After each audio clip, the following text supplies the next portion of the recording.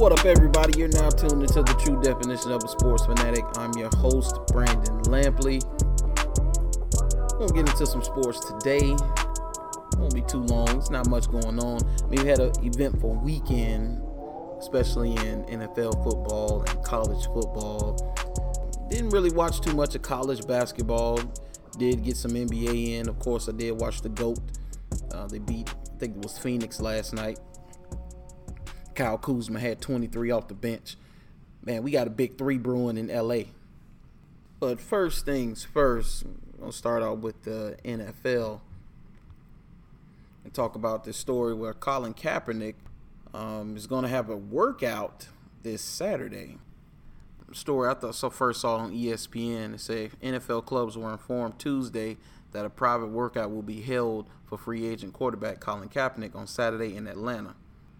The session will include on-the-field work and an interview. All teams are invited to attend, and the video of the workout and the interview will be made available to them.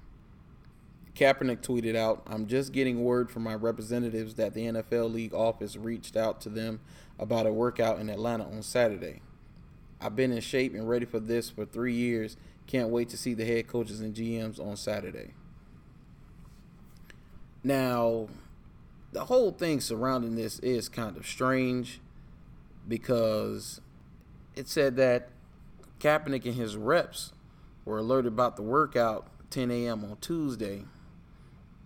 And they initially want the workout to be on Tuesday, which is when NFL workouts normally take place, because head coaches and general managers can more easily attend. On Saturday, teams are traveling. They're getting ready for to go play out of town, to play in games out of their city, and you won't have none of them will really be able to attend the workout. So Tuesday would be the best day, of course.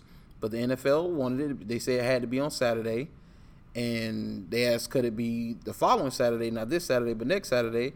And they told them no, and they gave no reason why.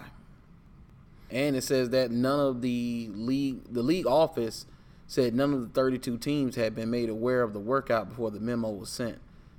When Kaepernick's representative asked whether a team or teams had asked for the workout, the league office said, "We can't tell you that." And of course, that right there is going to make you question the legitimacy of the workout. Right now, the ball is in the NFL's court to submit a list of personnel and executive and coaches who will attend Saturday. Because, dude, if nobody's going to be there, he's not showing up. And I don't blame him. And, see, one NFC team told Josina Anderson that they will review on Wednesday morning whether to attend the workout. Said, "We have nothing to lose by attending the Kaepernick's workout, but I still think for us it would just be an information gathering trip." Yeah, it hurt. I should say you should get at least 20 plus teams out there with a representative at least, because it costs nothing for you to go out there, gather some information, look at him, and it might spark some interest. You never know, because let's not act like, so many teams are set at quarterback. It's so many teams in flux at the quarterback position that Kaepernick can help those teams. I was all for picking up Kaepernick in 2017 and in 2018 for the Jaguars. So I think it should be a few NFL teams show up for this, and some have serious inquiries about where he is and what kind of shape he's in he kept himself in these last few years. But I'm going to give you my take on this. I gave you the facts, because that's what I do here. I give you the facts first, give you the story as it is, and then I tell you what I think. And so this is what I think. I think the NFL should have done this before now. What is taking so long for them to get to this point? There's no reason why within these last 3 years they shouldn't have done something before now. Just like the NCAA, when they passed the bill for players to earn money off their image and their likeness, they get no credit for that because that's something that should have been in place already. So NFL, I give you no credit for this, because this is basically what this is anybody have kids or been around kids, dealt with kids, and they're little and you're eating something. And no matter if they could have just eaten, could have had a whole buffet 5 minutes prior. But as soon as they hit a wrapper or see you chewing something, they're going to want some, right? And they bug you until you give in and give them something. Now, this is not saying that Kaepernick and his representative have been bugging the NFL or teams per se for a workout, but people outside of Kaepernick's camp, because Kaepernick has a lot of supporters. They've been badgering the NFL. They've been badgering teams. Every time a quarterback goes down, every time there's bad play, people who can use a quarterback, people bring up Colin Kaepernick and how he should be on an NFL roster. And they're right. So this is the NFL saying, here, man, go ahead, take this. Go on now. That's basically what it is. It's here. I'm giving you this to pacify you so you'll shut up and leave me alone. So now when we hold this workout and these teams show up, nobody wants to sign him, you can leave us alone. That's what this is about. They're not doing this in the best interest of Colin Kaepernick. They're doing this to get the heat off. Same thing with the NCAA. You don't care about the players. You care about your bottom line. Same with the NFL. And at the end of the day, it is a business. And I seen a report that say that I think it was Stephen A. talked about it. Didn't watch the video, but I seen the headline where he thinks that Jay-Z, probably has a hand in this, and probably so. I mean, one of the reasons Jay-Z wanted to get into NFL ownership, some sources said, not him himself, but that so a situation like Colin Kaepernick wouldn't happen again, that he would be able to be given an opportunity by at least one franchise, to work out, come in, be able to be signed, and so he wouldn't be basically blackballed. And I could dig that. I could believe it. But man, the NFL, man, that's something else, man. This is very funny. And then it's the mystery around it. It's shrouded in mystery. You're not answering questions. You say you can't change the date. You can't change the day. Can't change the time. You won't give me a list. So is this real or not? So therefore, I think this is exactly what I said it is. This is to pacify the people who support Colin Kaepernick. And even if those who might not necessarily support him, but know that he deserves an opportunity. This is to shut you up and go ahead and say, here you go. This is what you wanted. We're going to give you this. And after it fails, don't work out, whatever, whether he signs or not, we've done all we're going to do, and we're moving forward, and we won't bring this up ever again.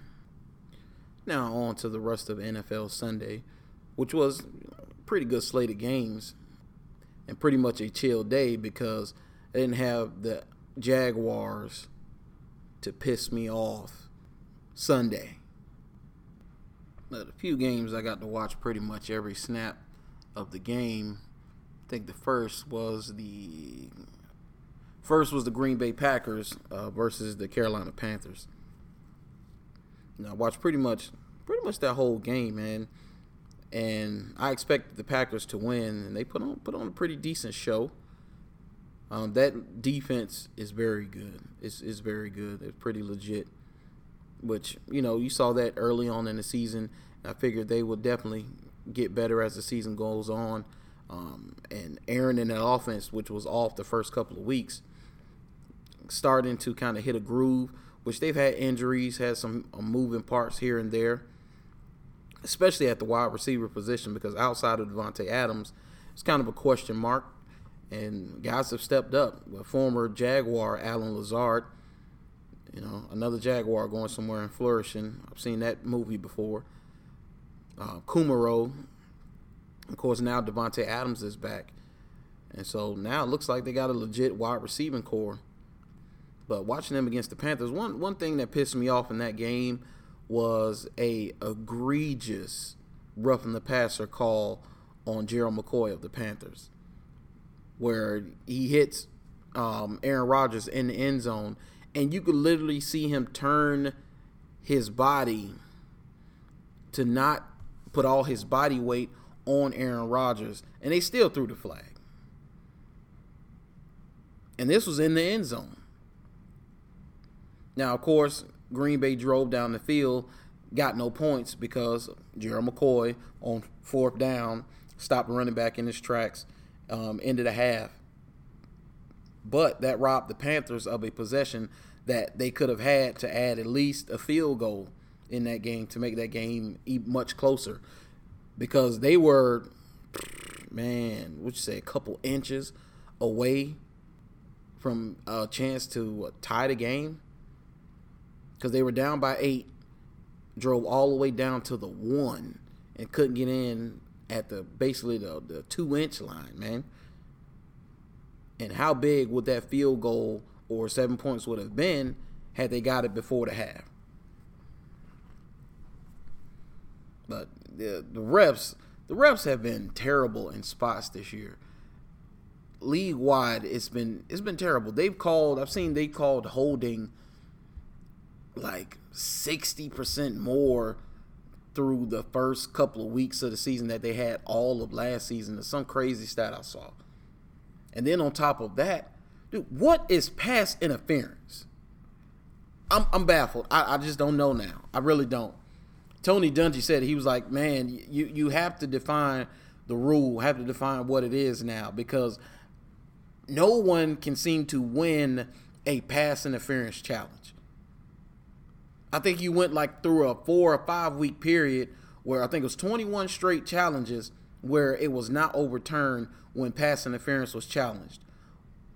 Whether it was an offensive player committing pass interference or a defender committing pass interference. Nothing was overturned.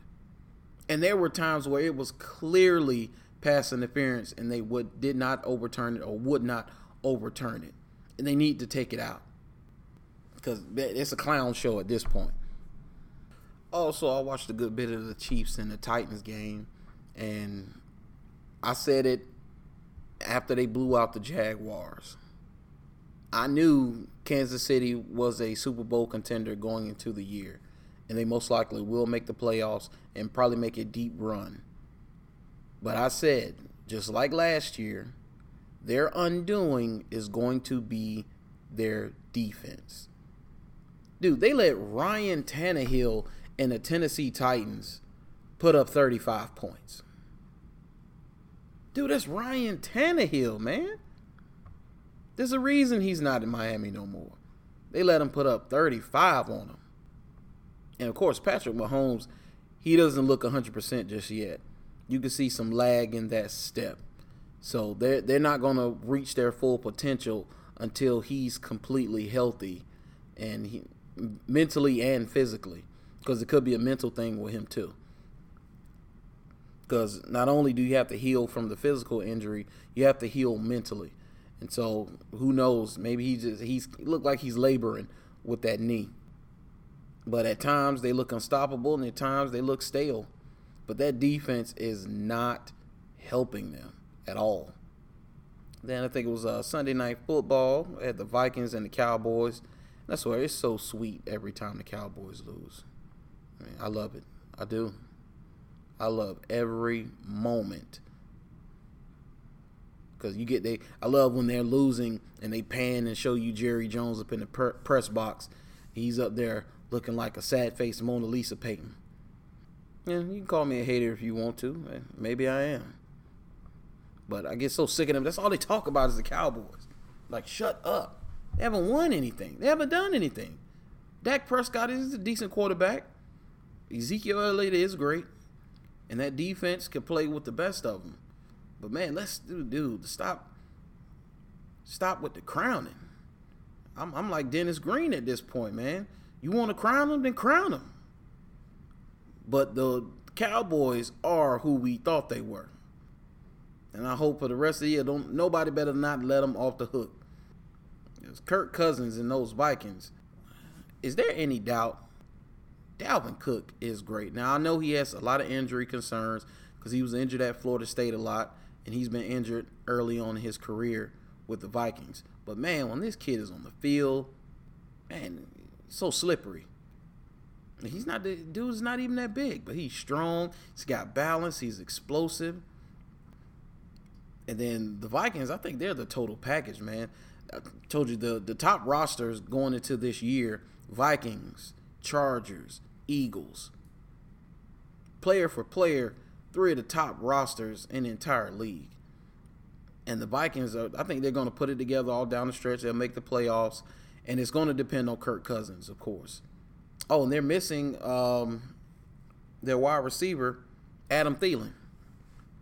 And so you go into Dallas without Adam Thielen and you beat them while limiting Zeke Elliott. Because that's the key. I mean, the blueprint to beat the Cowboys is don't let Ezekiel Elliott beat you. Make Dak Prescott beat you. And more often than not, when Zeke Elliott is limited, I think if he's under like 50 yards, I think they're over. I don't think they won a game. But same could be said about the Vikings. If I'm playing against the Vikings, I'm stopping the run. Dalvin Cook will not beat me. I'm stopping the run and putting the ball in Kirk Cousins' hands, especially in big-time games. I mean, Kirk Cousins' record in primetime games is atrocious. It really is. And that's going to forever follow him until he breaks through and he wins. But regardless of how well he plays now, I think this roster is good enough to make the playoffs, and it'll be on Kirk's shoulders then to bring him home. And, of course, I watched the Monday night football game with the Seahawks versus the 49ers. Got to watch the leading MVP candidate, Russell Wilson, because it's Russell's number one as far as MVP voting is concerned for me. Right behind him is Lamar Jackson. Then I got Deshaun Watson and Christian McCaffrey at 4, and Patrick Mahomes at 5. But man, Russell Wilson, all Russell does is year in and year out be consistent, be great, and he's automatic. And of course, no matter what context or what they're talking about with Russell Wilson, anytime I hear his name or see anything about him or watch him play, I always think about Brian Anger. If you don't know who Brian Anger is a punter. He was picked in the 3rd round of the 2012 NFL draft.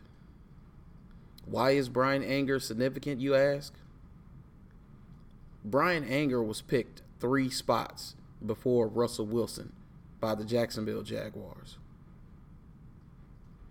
So yes, people, a Super Bowl winning quarterback, an MVP candidate, one of the best quarterbacks in the league, was passed over by the Jaguars for a punter. I'll never forget it, and the Jaguars will never live it down. But watching Russell Wilson and the Seahawks, man, the Seahawks look good. And watching the 49ers, I seen some cracks with them when they played the Cardinals. And I say, man, if you can stop that run game and force Jimmy Garoppolo to beat you and run the football on this defense, you can beat them. All you have to stop the run and force Jimmy Garoppolo to beat you. Saw a stat on Twitter where he was 1 for 10 on throws 10 plus yards down the field. I think 1 for 10, only had like less than 20 yards, and I think an interception. Jimmy G is the Achilles heel of the San Francisco 49ers. He's their weakest link. Now, the thing about it is that you can hide him to some extent because especially you have a great running game. You got a great tight end. Now you got a legitimate wide receiver in Emmanuel Sanders you traded for a few weeks ago. You have a hellacious defense with Richard Sherman and those guys patrolling the back end. Nick Bosa, Arik Armstead, Solomon Thomas, and all those first-round picks up front, in which they lost Quan Alexander for the season. But you have a legitimate defense. Your weakest link is Jimmy Garoppolo. Now, I believe Kyle Shanahan is a master play caller, and he's going to do his best week in and week out to make sure Jimmy is comfortable and to give him the best possible game plan to succeed. But once the playoffs get here, all of that is going to go out the window. And Jimmy Garoppolo is going to have to win games. Because when you play against the Vikings, they just stopped Ezekiel Elliott. They're going to settle out to stop Matt Breida and Tevin Coleman and force Jimmy to beat him. Same with the Seahawks. That's what they did. So I know I got a lot of 49ers fans on my timeline. They've been talking a lot of stuff because they've been bad for a little while. But you're going to get a reality check in the playoffs soon and very soon. Speaking of reality checks, man, what is wrong with the Rams? You know, more specifically, what is wrong with Jared Goff? Now, I know he's lost his run game. Todd Gurley and this mystery around what's going on with Todd Gurley and this knee and them trying to save him and make sure he's fresh down the stretch. Dog, the stretch is now. You need him now. Because you trying to save him for down the stretch. There won't be anything to save him for if you don't win now. Now, the Steelers have bounced back incredibly. Especially after starting 0-2 and just looking terrible. But for them to lose the way they lost in Pittsburgh, man, it's terrible. Same could be said for the Indianapolis Colts. How do you lose to a team that's seemingly trying to lose on purpose in the Miami Dolphins? Now, of course, your starting quarterback's out. He's hurt. He's got a sprained MCL, Jacoby Brissett. And the backup, Brian Hoyer, played. But, man, come on, it's the Dolphins. And the Dolphins, at least this year, dude, they've not been good. And then Buffalo, man, how do you lose to the Browns, Buffalo? But once again, it's another quarterback that I think is going to hamstring his franchise and hold them back. One is Mitchell Trubisky.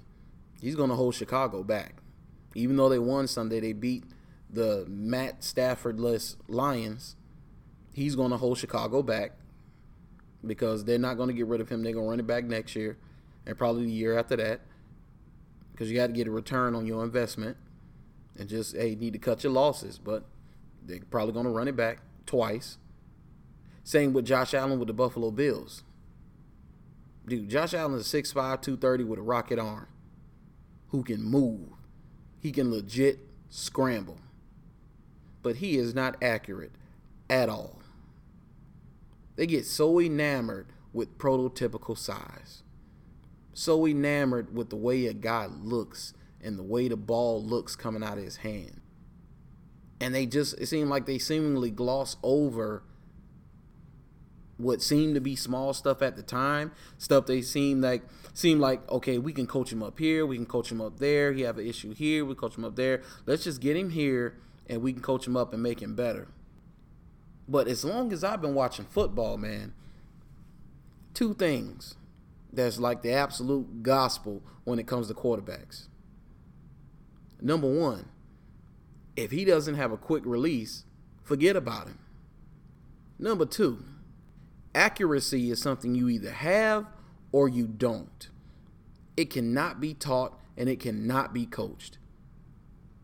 I have yet to see a guy who's been inaccurate in college become an accurate passer in the NFL. Now, I've seen improvements, of course, but they don't go from inaccurate to Drew Brees. No, they get better for their level, but they don't become elite at it. Even Cam Newton hasn't been accurate on an elite level with him being a better passer the older he's gotten. He's gotten better, but he's not an elite, accurate thrower of the football, and he never will be. But man, so many franchises get enamored with the big guy with the big, strong arm, and it's going to set them back. Oh, and then I saw a report today that the Chicago Bears skipped a meeting with Deshaun Watson. I'm like that preacher. I don't know what the broadcast is from, don't know his name, don't know what church he preached at, but it's a white preacher, and it's a loop of him saying, why? He's like, why? Why? Why? Why? That's what I want to know. Why did you skip a meeting with Deshaun Watson? That's why Chicago deserves everything they're going to go through these next 3 to 4 years. Because to not even sit down with him and talk to him face to face, that's irresponsible as a scout, coach, or GM anyway. Because if we have a need at a position, I want to talk to all the guys, top guys at that position that I know we can possibly get. But what happened is they got stuck on Mitchell Trubisky. The GM did. And once he got stuck on Mitchell Trubisky, that was it. There was nothing Deshaun could have done to change his mind. There was nothing that Patrick Mahomes could have done to change his mind. So, man, I don't know, man. But I tell you who else turning heads. Lamar Jackson. Lamar is this generation's Michael Vick. Hands down. And you can tell that Lamar is ahead of Michael Vick, or Michael Vick was at this point in his career. Because Michael Vick said it himself when Lamar was in college. He said that Lamar is way ahead of where I was at that point in his career, and that was when he was at Louisville.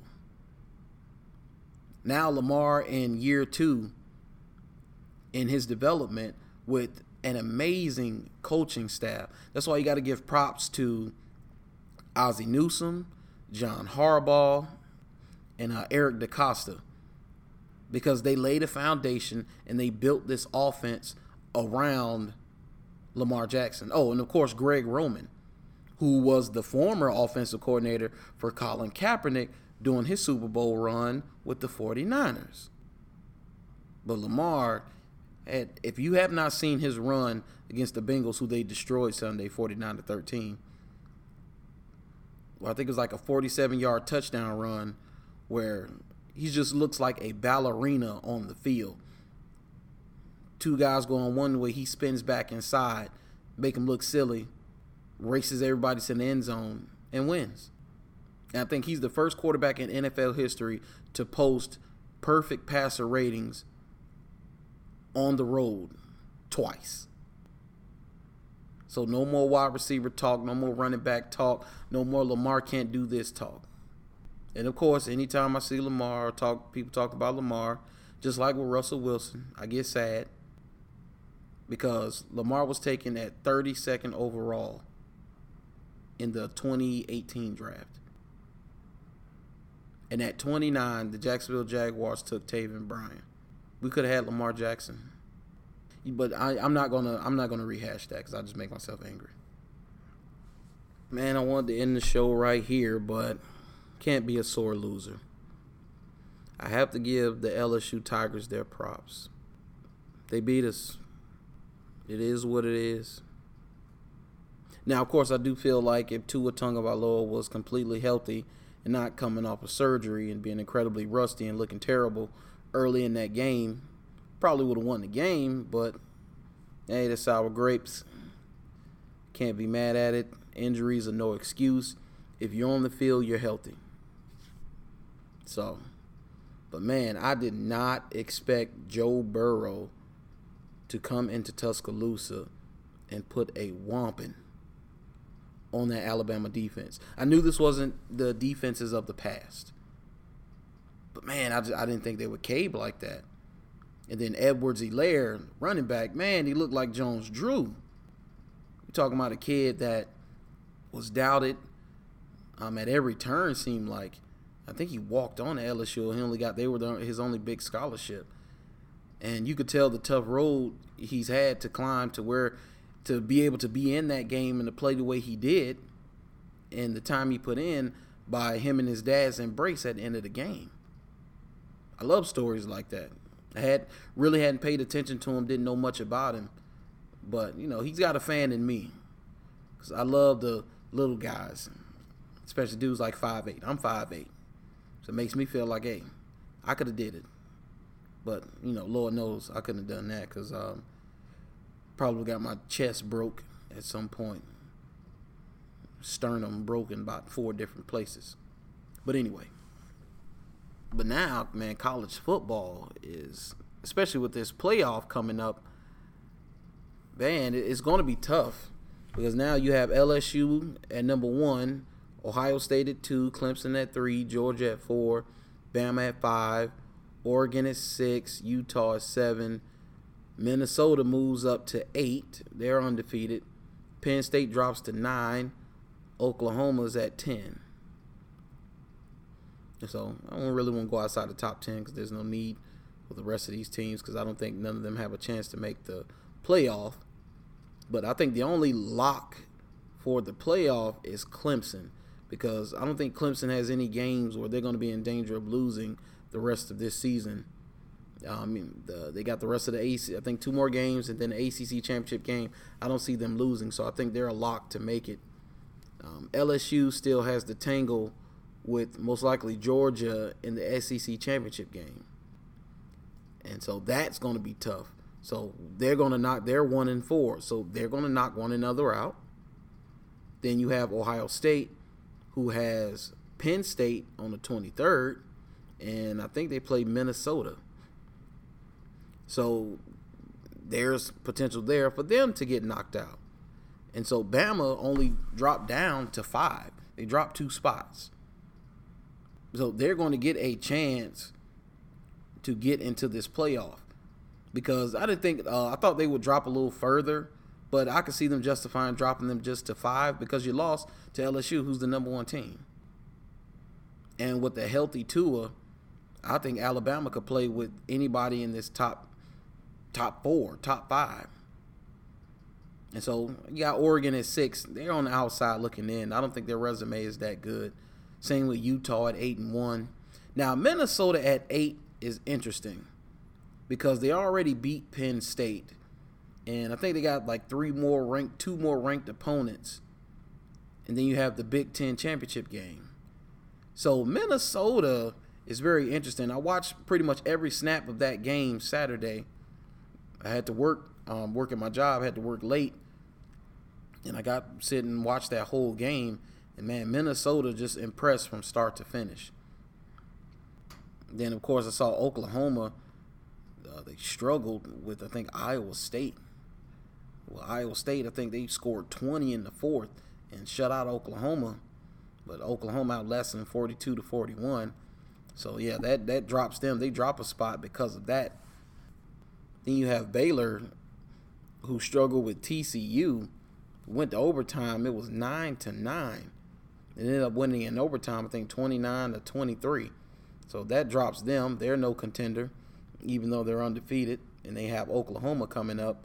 I don't see them being able to climb up the boards all the way to the top 4 to make the playoff. But right now, on the outside looking in, man, Oregon, I don't really see. Utah, I don't really see. I think Minnesota has a legit shot, especially if they continue to win and beat ranked opponents. You'll jump over Utah and you'll jump over Oregon. And you'll be sitting in that 6th spot right outside the playoff. And then once these top 5 start to get knocked off, then, they can make their rise up the rankings. Now, as great as the NCAA can be for the product and the sports that they put out, I have to criticize them once again. So the 2 potential top picks, future top picks in their respective sports, were suspended by the NCAA. The first was defensive end Chase Young for the Ohio State Buckeyes. Chase Young supposedly took a loan from a family friend so his girlfriend could see him play in the Rose Bowl. And he repaid this family friend in full. Now, I saw the story on ESPN, and it says, although Young repaid the loan, it is still considered an extra benefit from the NCAA because Young didn't meet the friend until after his recruitment to Ohio State had started. Ohio State released a statement. Athletic director Gene Smith said in a prepared statement, he said, "This is the example of the culture of compliance we have at Ohio State. I also want to commend Chase Young and let him know how proud we are of him. He took responsibility for his actions, cooperated throughout the process, and understood and accepted that there will be consequences.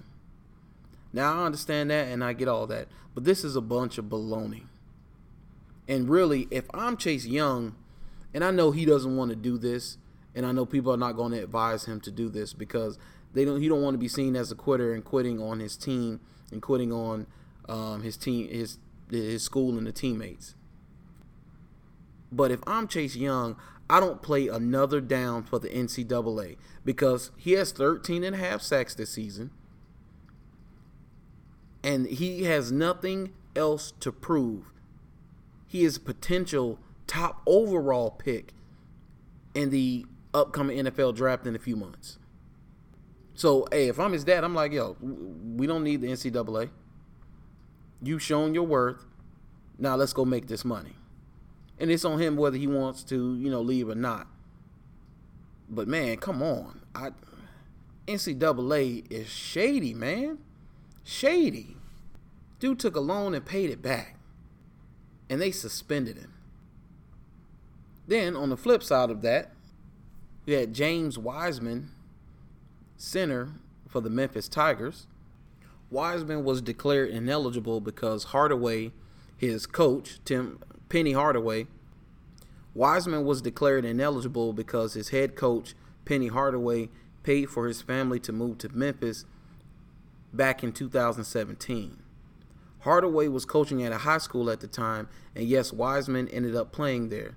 The NCAA declared Wiseman ineligible because it determined that Hardaway became a Memphis booster when he gave the school $1 million to establish an athletic Hall of Fame in 2008. However, Wiseman's attorney, Leslie Ballin, filed for and received an injunction from a local court, and Wiseman played in a 90-46 win over Illinois Chicago. He scored 17 points and grabbed 9 rebounds. After the game, Hardaway vowed that Wiseman would continue to play. And of course, the NCAA issued a statement, said the University of Memphis was notified that James Wiseman is likely ineligible. The university chose to play him and ultimately is responsible for ensuring its students athletes are eligible to play. This is once again a bunch of BS. It's about a Hippocratic organization, man. These kids can't even play and work at the same time. They can't work a regular job. It's not allowed. I bet a lot of people don't know that. They're the only young people in this country, NCAA athletes, that cannot earn money off of their talents. And it's absolutely crazy. And how deep did they have to go into the rule book to dig this out to make him ineligible? And of course, he's a potential top pick in the next NBA draft. The 2020 NBA draft, he's a potential top number 1 pick. And once again, if I'm Wiseman, if I'm his dad, if I'm advisor in his family, you don't need the NCAA.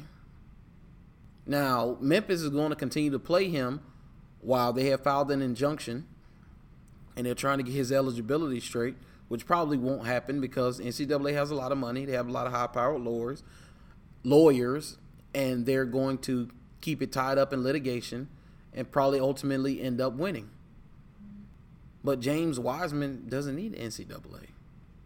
He can go overseas and play.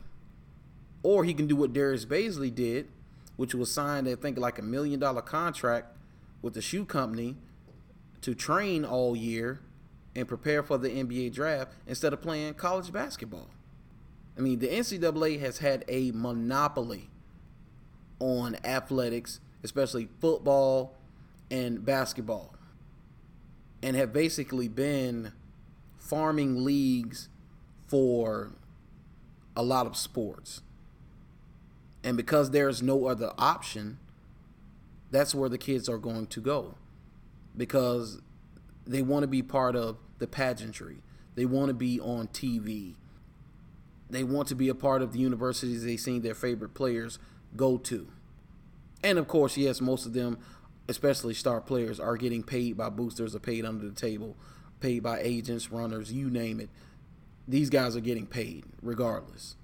And the NCAA knows that, which is so hypocritical, man. And of course, not to mention, the NCAA had already cleared Wiseman because Memphis had cooperated with the investigation, did everything, dotted all I's, crossed T's, gave all information. Now, of course, there's currently no paper trail of the money. I think it was $11,500 that Penny Hardaway gave to Wiseman's family to help move to the Memphis area to go to the school that Penny was coaching at. But even then, if you find out that, okay, that happened, you find a paper trail, they pay the money back in full, Wiseman serves a short suspension, and you move on with your life. But that's not what the NCAA is doing. What the NCAA has done is they moved the goalposts. They say, hey, we need this information, that information. We need to know where you were this date, what you did on that date, what you did on this date. Penny, Wiseman, and Memphis all said, cool. We give you everything. We have nothing to hide. And they say, okay, we reviewed everything. He's cleared to play. Now they digging up some crap from 2008 where Penny donated $1 million to Memphis for them to build that Hall of Fame. And now he's considered a booster now, making Wiseman ineligible. Come on, man. And of course, it's gotten to a point where now, no matter what the NCAA does, even if they have a point, it's going to draw the ire in the court of public opinion. Stars, analysts, top people, celebrities, you name it, have come out against the NCAA and their treatment of Penny Hardaway and Wiseman. Same with Chase Young. It's amazing that the two top players in their respective sports have been ruled ineligible to play over something that seems so trivial. But that's the NCAA. Well, ladies and gentlemen, it is my time. Sure, it went a little longer than I probably wanted it to go, but I'm going to do my editing, cut it down a little bit. Of course, I had fun again today. This is very therapeutic, if you did not know. I guess it's kind of like writing in a journal, maybe. But, I'm not talking about my life and, personal things that are going on with me. Talking about things, I love. I love sports. I love football. I love basketball. It's the longest running reality TV show in human history, which is sports. But please remember to like, share, and subscribe. View me on all my platforms, from Castbox to Spotify to Google Play to Anchor. Share with everybody. Follow me on all social media platforms, Facebook, Twitter, Instagram. I got a Snapchat, but I'm never on there. So if you do follow me on Twitter. I'm on Twitter the most. I need to get my Twitter followers up, man. But until next time, I'll talk to you guys later. Peace.